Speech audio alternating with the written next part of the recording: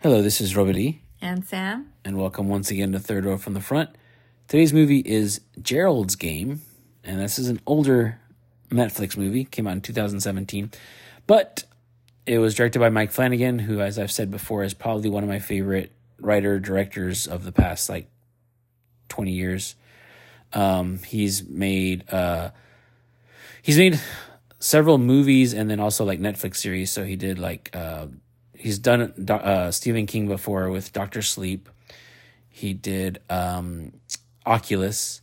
And on Netflix, he's made Haunting of Hill House, Haunting of Bly Manor, Midnight Mass, and then most recently, The Fall of the House of Usher, which all of those series are excellent. If you haven't seen them, check them out for sure. And he did that kid one too, right? Yeah, he did Midnight Club, which was okay. Oh, yeah. I would say that's my least favorite of all of them, but still was okay. It was still pretty good.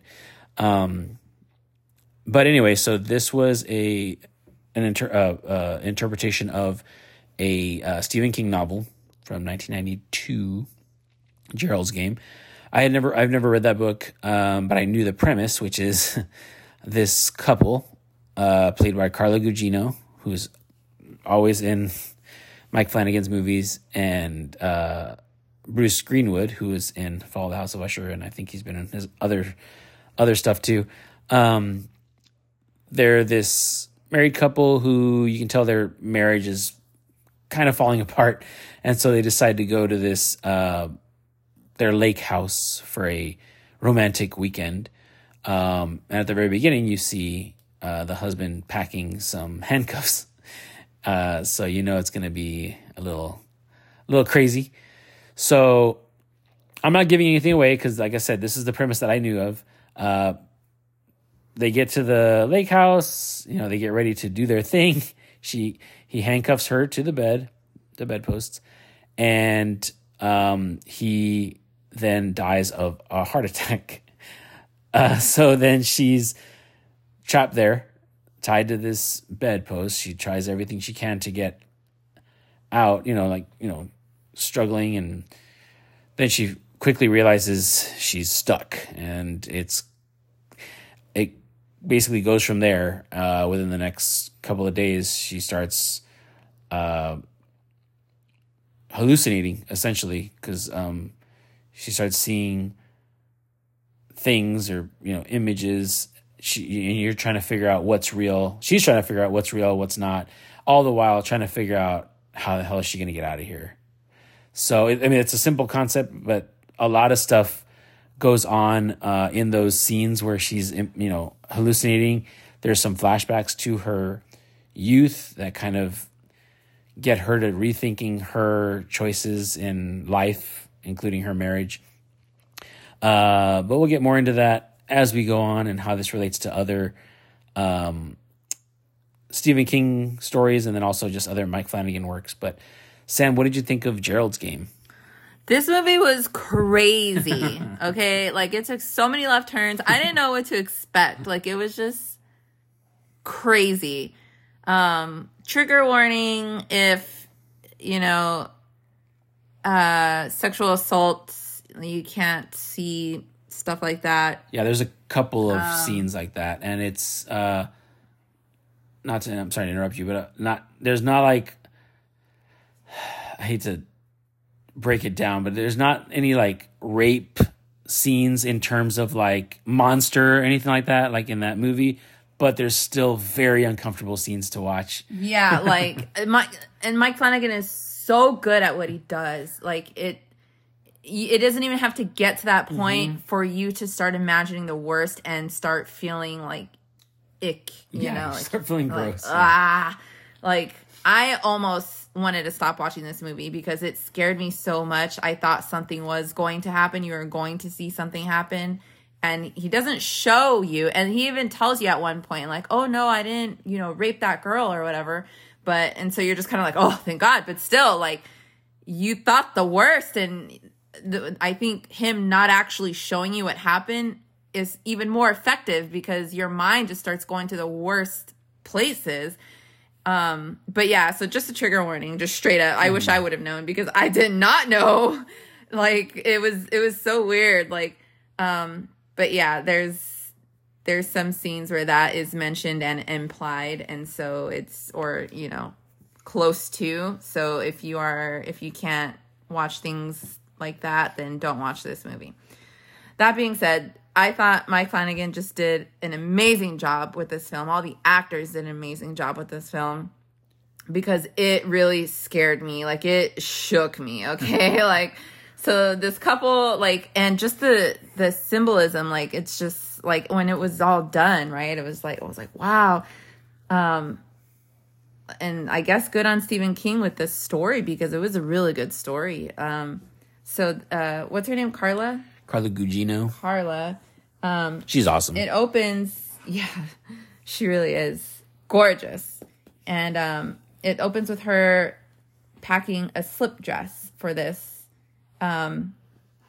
weekend getaway. And I thought it was interesting because later on in the film, you see like something happened to her when she was young, and she blamed it on the dress when she was young.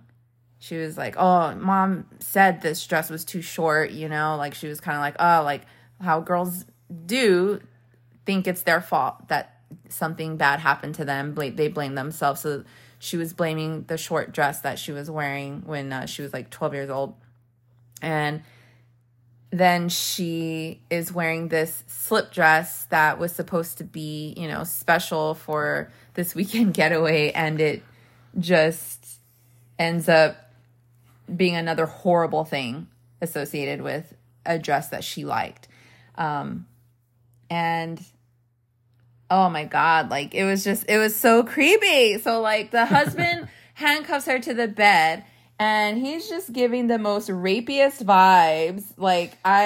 And she played it so well, because I was sitting in my chair like, oh, like so stressed out. Like when he was like, you know, trying to role play with her, and it was getting really gross and like dark. And I was just shocked. I was like, oh my God. Like I was like speechless, and I was getting so uncomfortable. And then you see Carla, her body reacting to it all, the way, you know, like she's like recoiling, and she's just kind of like, you could see in her eyes, like, what the fuck? Like, what is wrong with this guy? And so she's trying to keep her calm without upsetting him too much. But like, yeah, because she realizes like he's got her, you know, at his will. Like she's tied up. What can she do? Yeah. And so she was trying to be like, okay, like I'm done. Like take these off now.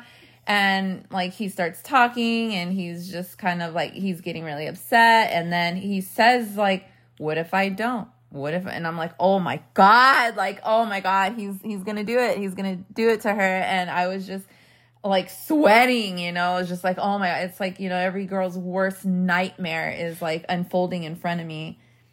Yeah. What? Well, no, and I was going to say, and of course, you know, they're married. So that adds almost an extra level of awfulness to it, because it's really hard to prove like marital rape, because it's just like, well, you're married, you know what I mean? Like, yeah, unfortunately, a lot of judges don't. Yeah.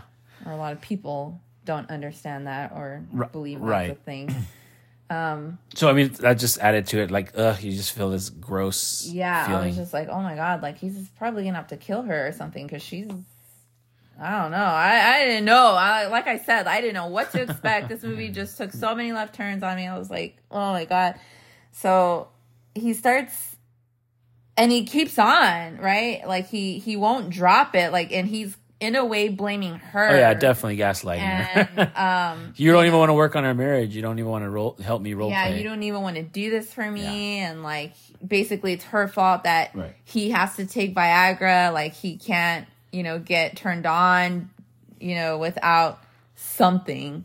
And it was just horrible. It was horrible to like witness that, like her being subjected to that, you know, it was just awful. And then he dies, right? Like, so yeah, and this is all within like 5-10 minutes of a scene. Like, it's not that long. And it's crazy because she's just like, how, and you're having the same thoughts she's having. Like, how could I have married a monster? Mm-hmm. Like, I guess you never know who you're marrying. I think they said that a couple of times in the movie, but you know, she's just kind of like, oh my God, like she's shocked, right? She can't believe it. But then later on, when she's having her hallucinations, he's kind of telling her, like, you kind of knew. You come on. You kind of knew that I was a horrible person. I was just, like, I just never really fully showed you how horrible person I was. But you got hints. Like, you kind of knew.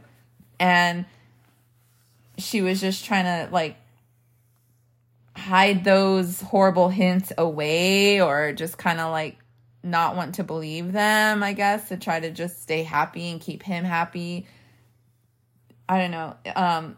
Yeah, that was crazy. And then there's a dog, okay? Oh, yeah, I forgot about the dog. So in the beginning, right in the beginning of the movie, they're driving down this road, and they see this stray dog, and she wanted, you could tell she wanted to save him. Like, you could tell he was hungry, and the husband was like, no, like, it's a stray dog. Someone needs to do something about it. Like, whatever. Which already, I'm like, yeah, exactly. I'm like, okay, he obviously doesn't care about anybody. But, so they had left the door to the house unlocked, and so unlocked and open, because they were like, you know, there's nobody out there, so they're just like, let's go to the bed. And it's funny because she glances back, and you can tell she kind of thought about, like, should I close that door? Yeah, and so, like, the dog comes in, and that's a whole other threat to the situation. So that was pretty crazy.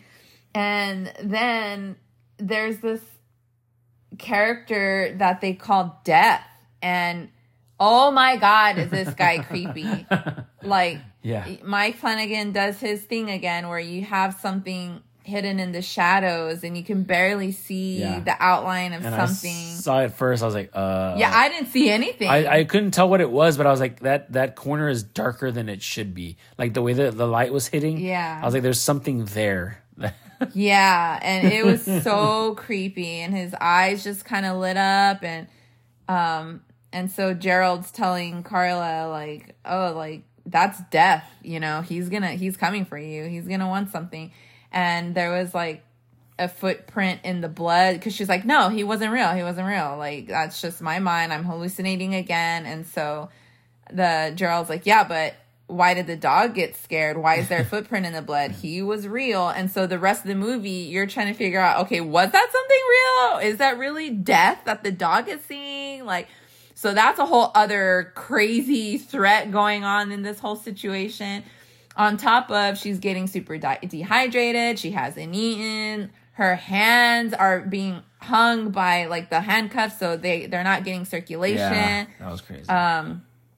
So she's just losing it and trying to figure out how to survive. Like, it was just crazy. And then on top of all of that, like you said, they started doing flashbacks to her childhood and something that happened to her when she was 12.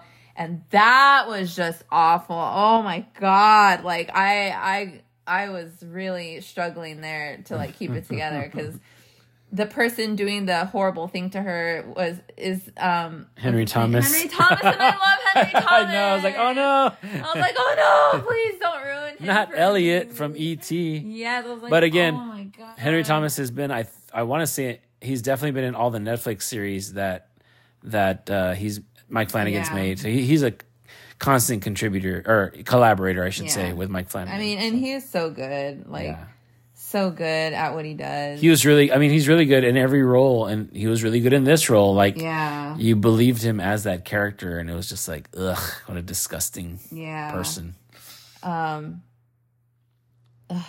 It was just that was hard for me too. Like, I was just like, my heart was hurting. I was like, oh. And you know what? What's interesting is, it's that thing where I have to kind of separate myself because it's so, like, cringy and stressful. But then I start thinking, how do they film something like that? Because I was thinking that, you know, because you are dealing with children, and you're dealing with something that could, even when you're trying to just act, it could be seen as sexual assault. Yeah, exactly. So how do you do this safely for all the actors? Yeah, I thought about that too. Yeah. But yeah, so that was just crazy. But so on top of all of the current threats happening around you, you're also going back in time to something awful that happened, and you're kind of seeing, like, because of that, that's why she is the way she is, and she did certain things in the beginning of the movie. Because I know there's certain reactions that she has to things. Yeah, like she had a reaction to a song, and at first I was just like, God, if you don't like Rude. the song, like you could have just changed it, right? But like, no, then you see later why, and it's like, oh my God, like I know exactly what that feels like. I know exactly what that is. It's like, what's that song that I don't like that I told you? Oh, Hungry Like the Wolf? Yes, like I cannot, when I was younger, my mom was watching a Lifetime movie. I don't even know what, but in the movie, there's a scene where this girl is getting raped in a car, and that song was playing.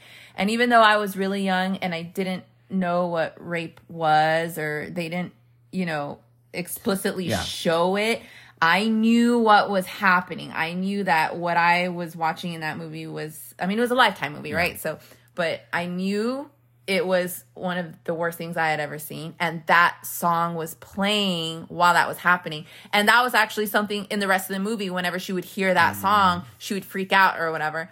And now that I'm older, every time I hear that song, I hate it. Like, I go back to that first time that I ever experienced or learned what rape was. And it's something similar to that in this movie. And so when I saw that, or when I understood what was happening, I was just like, oh my God, like I just feel like so many things were, I guess, relatable or understandable about this movie, that it was really hard for me to watch. But I got through it because it was a great movie. Like, it was so well done. It was so effective. Like, I can appreciate it for the art that it is, because it really was a well done movie. Like, there was, oh my God, there was parts where I was like watching it through my fingers. I was like, I had to close my eyes. And I even had to like close my ears, and I had to go hum. So I really had to block out a part of this movie, because I was just like, it was just so effective, everything they did in this movie. So yeah, it was a hard movie for me to watch, but it was a really, really, really well done movie. Like, to me, it was a horror movie. Real horror. Maybe not like slasher thriller type of horror, but it definitely shook me. Yeah, I would definitely categorize it like psychological horror is what it is. And it's interesting because I remember when I first heard the premise or learned the premise of the book, I didn't read it because I was too young, and I was like, I don't want to read like a sex book. But also, like, I was like, how can you make a whole story out of that premise, just someone being tied to the bed? And I was like, yeah, it turns out you can, because again, everything we've just talked about, all the hallucinations, the flashbacks, and there's this whole underlying theme that I did not know I did not expect, which is basically it's like a feminist story, because it's showing all through her life that she's kind of been putting up with these same types of men, just men that, again, it's that whole, her husband and then her father both in their own ways would gaslight her into thinking that something was her fault or not, and so she does that thing that some women do, which is just kind of like apologize and be like, no, that's not what I'm trying to do at all. And, and you don't want to upset anyone. Right. You don't want to upset anyone. You don't want to get in trouble. Don't want to throw off the balance and throw off what's going well. And so, all right. Let's just, I'll do whatever you ask, basically. So I like the way it twisted that, especially towards the end. She starts to get more, because of this experience, she starts to become more powerful, really, as a person. And she learns to kind of deal with that trauma in her past and then in her present. It was really well done. There was lots of symbolism, like you said. There's this whole thing with the solar eclipse that I won't even get into that, but that's a big part of the story too. And I remember I was talking to you about how Stephen King has a lot of characters like that are like victims of sexual abuse or whatever. And then I brought up Dolores Claiborne, and I was like, I remember that movie Dolores Claiborne. There was a similar incident. And then I started doing some research, and I was like, oh, it turns out these two novels came out in the same year, and they both were linked in that Stephen King way that he likes to do, whereas there's like a plot point that actually links the books together. So I thought that was interesting. But Mike Flanagan has a couple of references, like he references Cujo, and then there's also a reference to Midnight Mass also, which has been referenced in Hush. So I feel like they're kindred spirits, him and Stephen King. So I think he's the new, like Frank Darabont did a bunch of Stephen King adaptations, and I think Mike Flanagan's the next guy to be doing it really well. I think he's doing another one that I was looking at his website, Mike Flanagan, and he's doing another Stephen King adaptation that comes out next year. So we'll see what that's going to be. But yeah, again, I mean, Mike Flanagan, I can't say enough good things about that guy. Yeah. And you said, his cast, the people that he uses for these projects.